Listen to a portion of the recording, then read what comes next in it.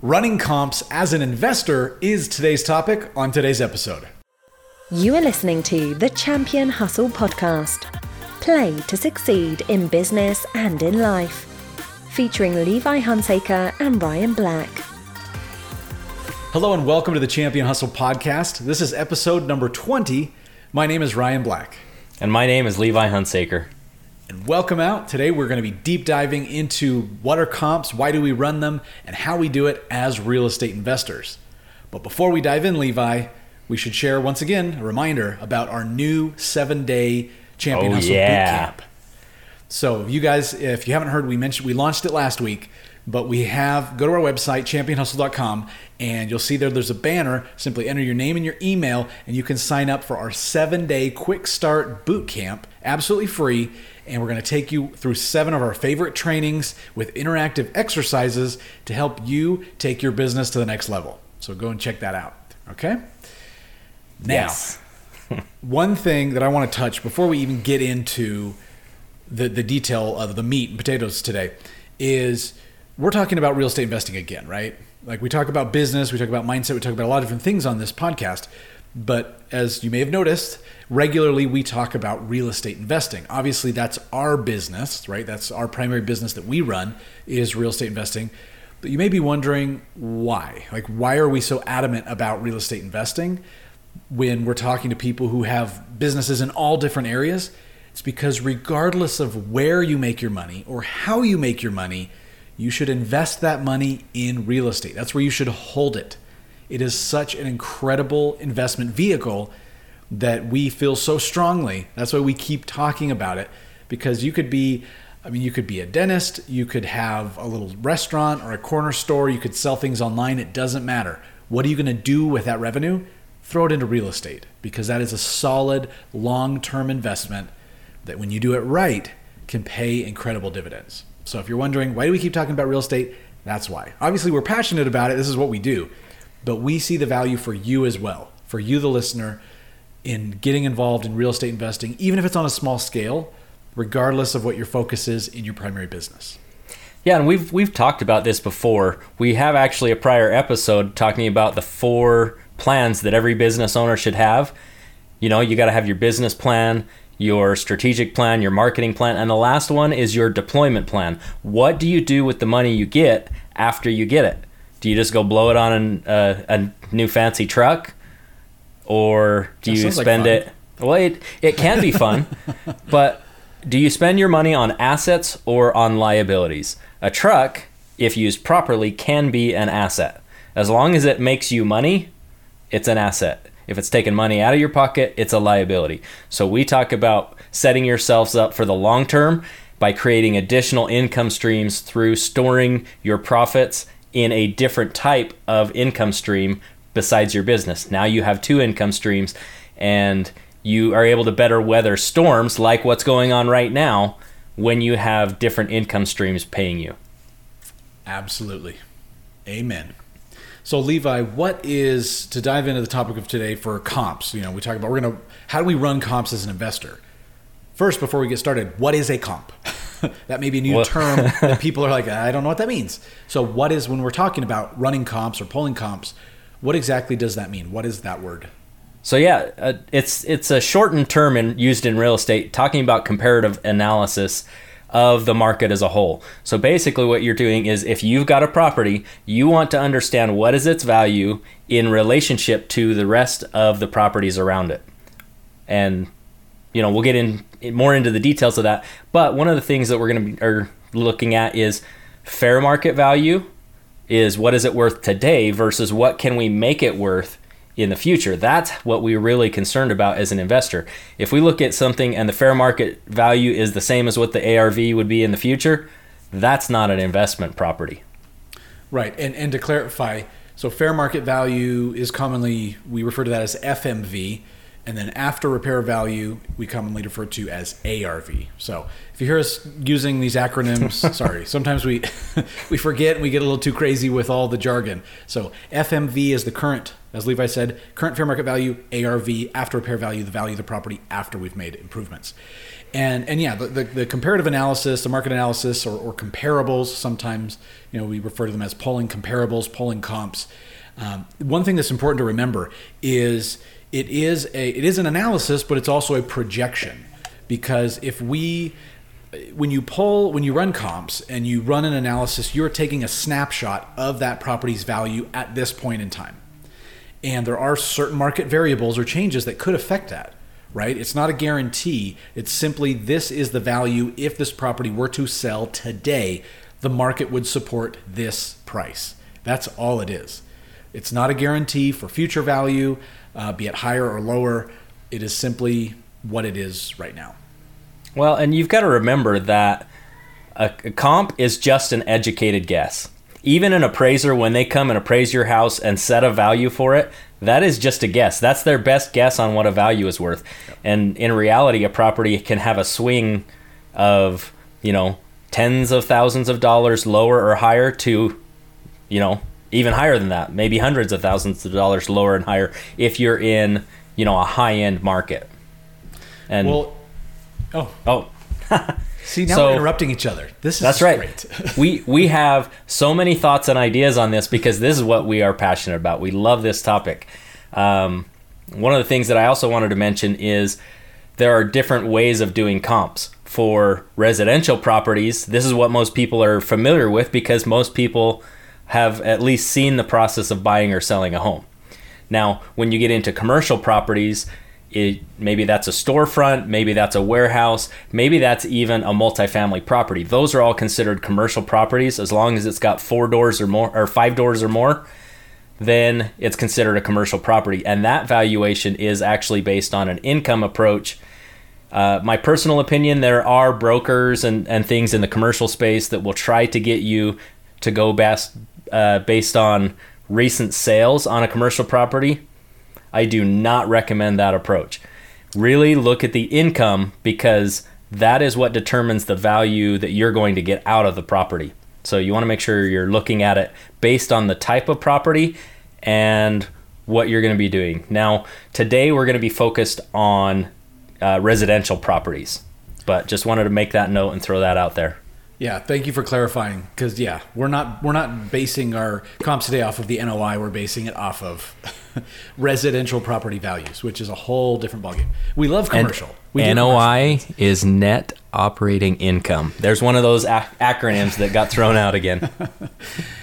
So why do we run comps, right? What is the purpose for why we actually do it? For those couple reasons. One is we want to ensure if we're acquiring a property, are we paying an appropriate amount, right? If the fair market value for a property right now is $200,000 and we're going to pick it up for $300,000, obviously that's not a good deal. Well, and I mean, generally, there's always an exclusion to every rule, right? But in general, that's not a good deal. So we want to make sure that we are buy and our sell are on par with what the market is. So we see future upside in the property, depending on how long we're going to hold it. It could be a short term, 1 or 2, 3 month turnaround, or it could be something that we want to add into the portfolio and keep for years or even decades.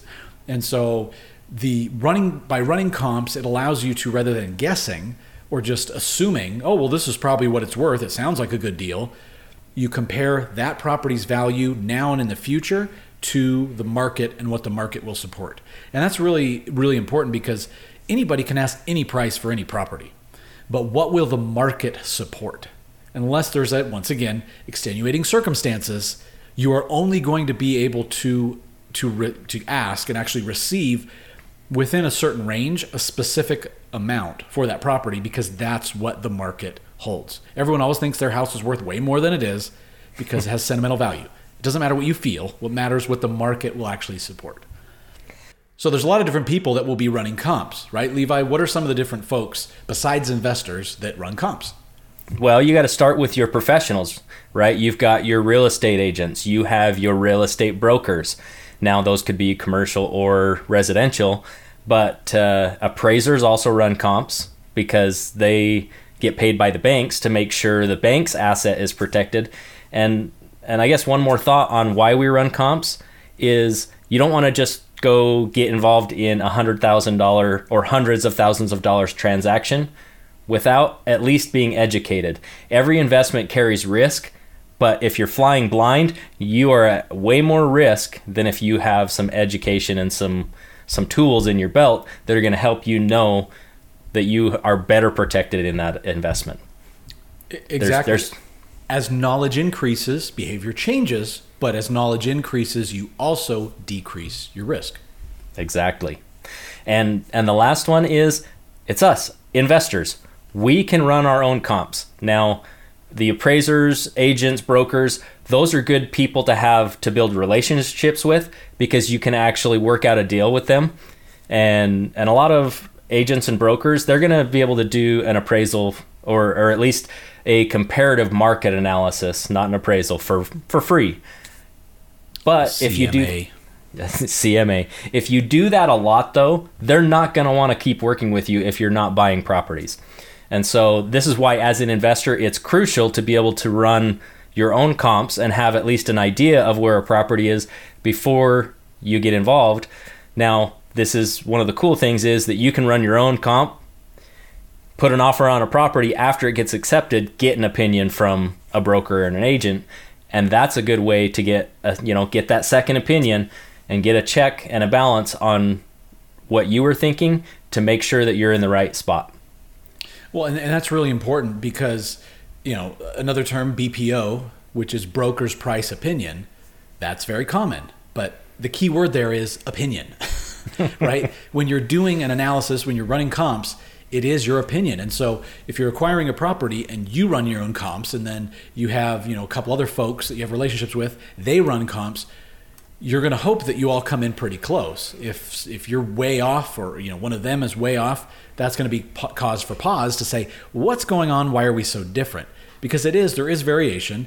There are multiple ways of running that CMA, or running that running those comps to see where your valuation is at. But it's not an exact science, even for the appraisers. People, I think, sometimes tend to have the notion that, appraisers, they're that's the Bible, that's the definitive definition of the property value. No, it's not. They do exactly what we do. They go and they pull comps. They go through the exact same process. Bible, I meant the gospel. That's the gospel. That's not the ultimate truth. It is simply that they do the same thing that we do. So it's open to interpretation and open to opinion. Yeah, and I mean, they may have some tools and some resources available that we don't have to us, but we're basically doing the same thing. You are finding similar properties and essentially trying to derive the value of your property based on those similar properties. Exactly. And so what are some of those things when you're comparing your property to other similar properties? What are some of those factors that we're going to be looking at? Well, so some of the things that we're going to look at is, does it have a garage or not? What is the square footage? How many bedrooms and bathrooms does it have? What is the size of the property, the lot that it's sitting on? All of these things are going to be big factors. And another one that you want to kind of consider is it a similar type of home, right? You don't want to go compare a 2-story to a Rambler if you can find different properties to compare against. If those are your only options, I guess it'll do in a pinch, but you will really want to find properties as similar to the look and feel of the property that you have as you can. And another one that's important to consider is age. You have actual age and effective age, which can be misleading. Because if you have a property, let's say, that was built 100 years ago, and then it's been renovated, it was renovated 5 years ago, the actual age would be, 1920. But the effective age could be 2015. Because all the plumbing, all the electrical, everything's been updated. And so that can get a little bit hairy, but you do want to make sure that at least you're running, similar comps against something that's aged similarly, because a house built in the 70s, as far as technology, engineering, everything else, is very different than a house that was built 5 years ago. So that age is also a big important one. And remember that the age of the property, if you are doing a major rehab on the property, that age of the property, if it was built 100 years ago, there's going to be pieces of it, basically your framing and other things like that are going to stick around, but everything else inside of it is pretty much going to be new today. Right. Well, and that's why it's so important, right? When we're running our comps and pulling the ARV is making sure that we're comparing that to, let's say, properties that were in the same area that were built in 1920s, but that have been renovated within the last couple of years, because those will be accurate, because they're both their actual age as well as the effective age will be the same as what we're in the example of using this as a fix and flip, right? If we're doing a fix and flip and we're running comps for that, you just want to make sure that you're on par with all of those things, all of the aspects. You mentioned a garage. That's really important. Does it have a carport, garage? In certain areas of the country, it can be a huge deal. Does it have a swimming pool, right? Because if every single house in the neighborhood, if you're in, New Mexico, Arizona, one of those places, right? I mean, it's a big deal. In Vegas, some places that's considered a must-have. Absolutely. And so if you don't have that, that's a problem. That's going to be a big problem. And so you really got to look and see and dive in. Running the analysis does take longer at first. Like with anything, practice makes perfect. So as you do it more, you're going to get faster and faster at it. But you also, in addition to the property, kind of the attributes of the property, what are some other things, Levi, that you want to look at in comparing, the subject property versus the comparables?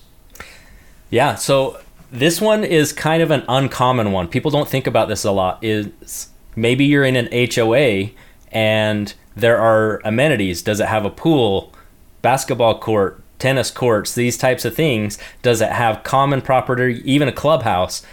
Because those can increase the value of the property. Now, for some people that don't want an HOA, they're just going to steer clear of it anyway. But the people that are okay with being in an HOA, those things can add value because they get derived benefit out of being a member of that HOA. Devil's advocate here. One thing that you got to watch out for is, depending, let's say that you have some type of a complex, be it condos or, well, let's go with condos because that'd be more common. First-time home buyers, right? You have a condo complex that's geared towards, or townhomes, towards first-time home buyers, and they are, typically first-time home buyers. They're a little more kind of stretched thin as far as being able to make that monthly payment work. That's one important consideration, whether you're doing a fix and flip or you're looking to pick something up and resell it on seller financing or several other options. You want to make sure if you have a $200 or $300 a month HOA because they have the fitness facility and the pool and the private park and all that other stuff, that can severely limit your buyer's pool. And so absolutely. I guess I'm agreeing with you, but I'm also so I guess I'm not really. It's just something to watch out for, right? Something to think about, exactly. Because it just changes values and people's desire or ability to buy in that area, or their ability to qualify, right? Yeah. If you're thinking, okay, well, I'm going to price this property, I'm going to turn around and resell it, and I'm going to price it at 180, right? Which then puts, with current market, rates, lending rates, puts their payment at X amount per month, and the majority of the demographic that is first-time home buyers in this area would qualify for that with their income level. But then when you increase that by a significant amount, by $300 a month, because the HOA, all of a sudden, a bunch of your buyers are no longer going to qualify.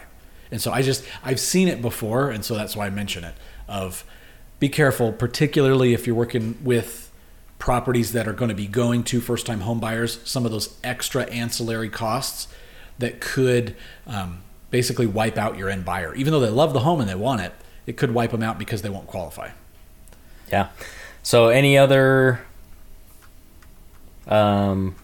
property characteristics you want to talk about before we move on a little bit?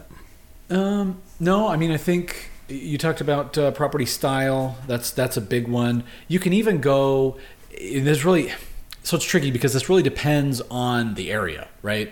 But even if you have, let's say, all of the homes in one neighborhood are all brick exterior, and then you've got one that's vinyl siding, that's going to be different. right? So you can get really, really granular. The primary ones that Levi mentioned a few minutes ago, those are the key ones you want to dial in on. The other things that you want to look at, though, is not just the property attributes, but you want to look at what properties am I comparing it with geographically. So we start with a pretty small radius. So you say, you have the subject property that you're using, and then from there you kind of imagine a circle. You go out about a half a mile, and you say, okay, what properties within this area, half a mile, within the last 3 months that have sold, not that are listed. I mean, you can look at currently active properties, but really we're focused on solds. They were actually sold that meet all those parameters. What did they sell for? And if you're unable to locate within a half a mile in 3 months, you slowly start expanding that out until you can get, enough comps. So maybe you have to go out 6 months because not a lot of properties sell, or maybe you have to go out a mile or a mile and a half, right? It just depends. There's a lot of it depends on running comps on the area in which you're investing. But the idea is you want to start small and then, go wider. Because you don't need 50 different comps. You're not going to want that. But you need more than 2, right? So typically, I don't know about you, Levi, but I typically like to see somewhere between 10 to 20 comps for me, 10 to 20 comparable properties. That gives me a good idea that, okay, you have enough data to be able to determine what you're looking at is solid. Yeah, I mean, there's definitely a minimum, right? For me, I would say if you are just struggling to find good comps, I would not go below 3 comps, ever. And so you just got to make sure that you've got that. I like to see it up around 6 to 10 comps, really, for myself. Everybody gets to decide their risk level, right? It's how many other properties and how much time do you want to spend looking at all these other comps before you go make your offer. And I guess you can look at those. There is the comp you run before you make an offer, because that can just be very granular. You're just, am I in the right ballpark? Once it's under contract, we know how to write contracts to give us escape clauses to get out of that contract if we just see that it's just not going to work for us. So, there's always the ways to get out. So you just do your rough analysis, and then you're going to go do part of your due diligence is actually confirming what you thought. Basically, you're going to look for reasons why you shouldn't buy the house in your due diligence. And in your initial process of running comps and submitting an offer, you're actually going to just say, hey, am I even in the ballpark? Submit the offer. Right. Well, and I think due diligence, that would be a great topic for a future episode. I think it would. I think we actually have it on our list of upcoming episodes. But one thing that just popped in my mind is sometimes you'll see, billboards or different advertisements for realtors, and they say, free home market analysis or free value analysis. Guess what? All they're doing is running comps. They're doing a CMA on your house to see what your current value is as of today on the property. So it mystifies people, especially newer investors when they're first getting started. Oh, it's so complex. Not really. We've simplified it takes practice. It does. It takes practice, and we have simplified some of the details for to kind of adapt this into the format of our podcast, because we only have about 30 minutes for each episode. But it's once you really know how to do it and you practice, it's not hard. It's not hard. Now, one thing, Levi, that we haven't covered is we've looked at, what do you look for? What attributes on the property, where the properties are located, but where do you find that data, right? I mean, yes. Where does that come from? This is the tricky part, right? A lot of this is going to depend on where you are in the country, because different counties have different laws on what information is available from their public systems as well as other systems. So you might be a little restricted on that, but especially if you want to look in other areas of the country than where you're at, maybe you're in like a coast state where the prices are just really high and you want to maximize the benefit of your dollars, you might look at, hey, maybe I'm going to go in the Midwest. A great way to start is look at city-data.org. free resource, but you're going to find a ton of information about demographics, household income, that kind of stuff, median house prices, so that you will know kind of what area or what type of house you're going to be looking for that kind of middle of the road customer.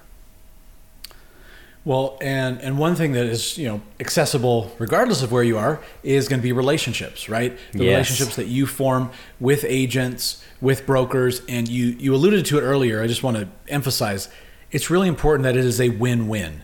If you're being a vampire and you're simply just, taking and taking and taking without adding any value back to that relationship, it's not a good working professional relationship. And so, there's different ways that you can do that to make sure that they are being compensated for what they're doing, and that you are creating a win-win. But if you have those good relationships, which we would encourage you to do with agents and brokers, they can also assist you when you want to run comps, because they have direct MLS access. There are some great paid services as well. Different software, a lot of different softwares out there. I know that you and I, we both have a few that we use, that we subscribe to, that gives us basically nationwide MLS access without, so the MLS, the multiple listing service that has, so you can pull and run comps on properties nationwide. So, some of those services are, cheaper, and some are a lot more expensive. It just depends on how active you are as an investor, but there are also free options as well. And so, there's a lot of the different listing sites online where you can go in and basically get access to most of the MLS, and some of them you can even pull sold listings through the account for free, and simply go in. I exactly love it. What we said. Pull up the data and run your comps. Yeah. So you mentioned a few good ones in there. So direct access through the MLS. Maybe you're an agent. Now, do you have to be an agent to be a real estate investor? No, I'm not an agent. Ryan, I don't think you're an agent. No. I know a lot of investors that eventually go get their real estate license because they also want to get that money on that side of the table as well, buying and selling properties. But for example, one thing that I do, I've built some relationships with a couple of agents that if I buy a property that they did, I'm not paying them on the front end, because typically the types of properties I'm looking for are going to need a lot of work. But they can bring me a property that maybe can't be listed, and then we can take that, and then I'll pay them on the back end when the price is higher. And so they're going to get paid more on the transaction. And so you just make it a win-win, find ways. Everything's a negotiation. This is business.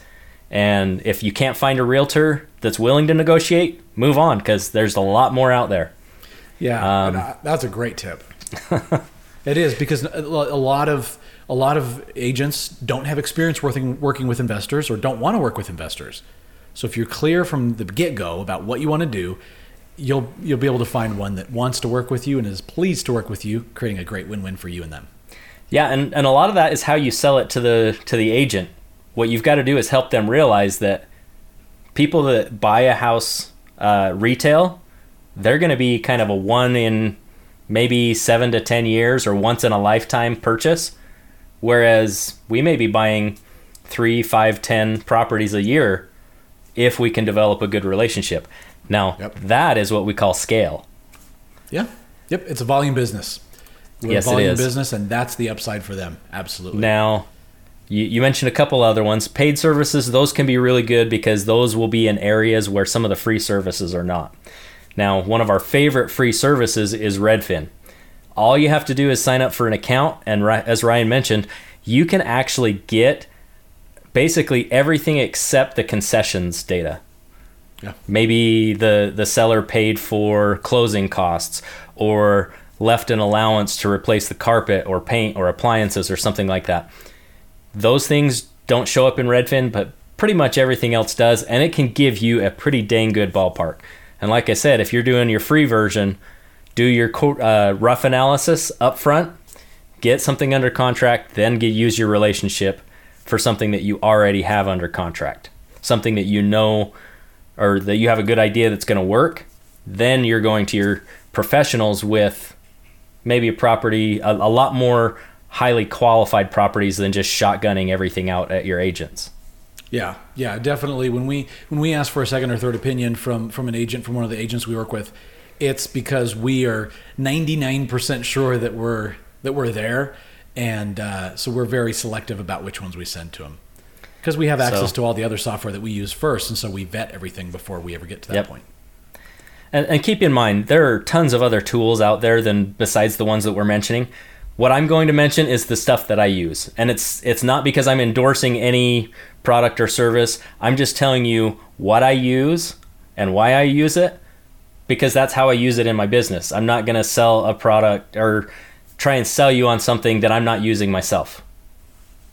Exactly. And that's why today we've looked at running a CMA to pull an FMV or an ARV, or if you want, you get a BPO. How about that?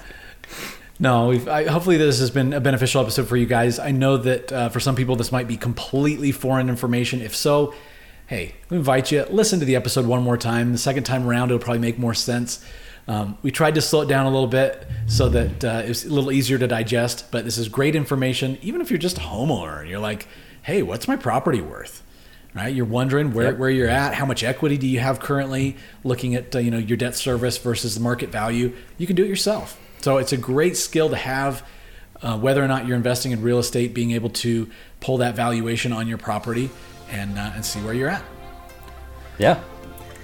All right. So just a reminder, head over to our website, championhustle.com. Remember to get your free 7-day quick start boot camp. And next week, we're actually going to learn how to brainwash yourself into success with our special guest. Love it. See you then, guys. Take care. Have a great week, everybody. Thank you for joining us on this episode of the Champion Hustle podcast. For more great content and to join our online community, visit us at championhustle.com.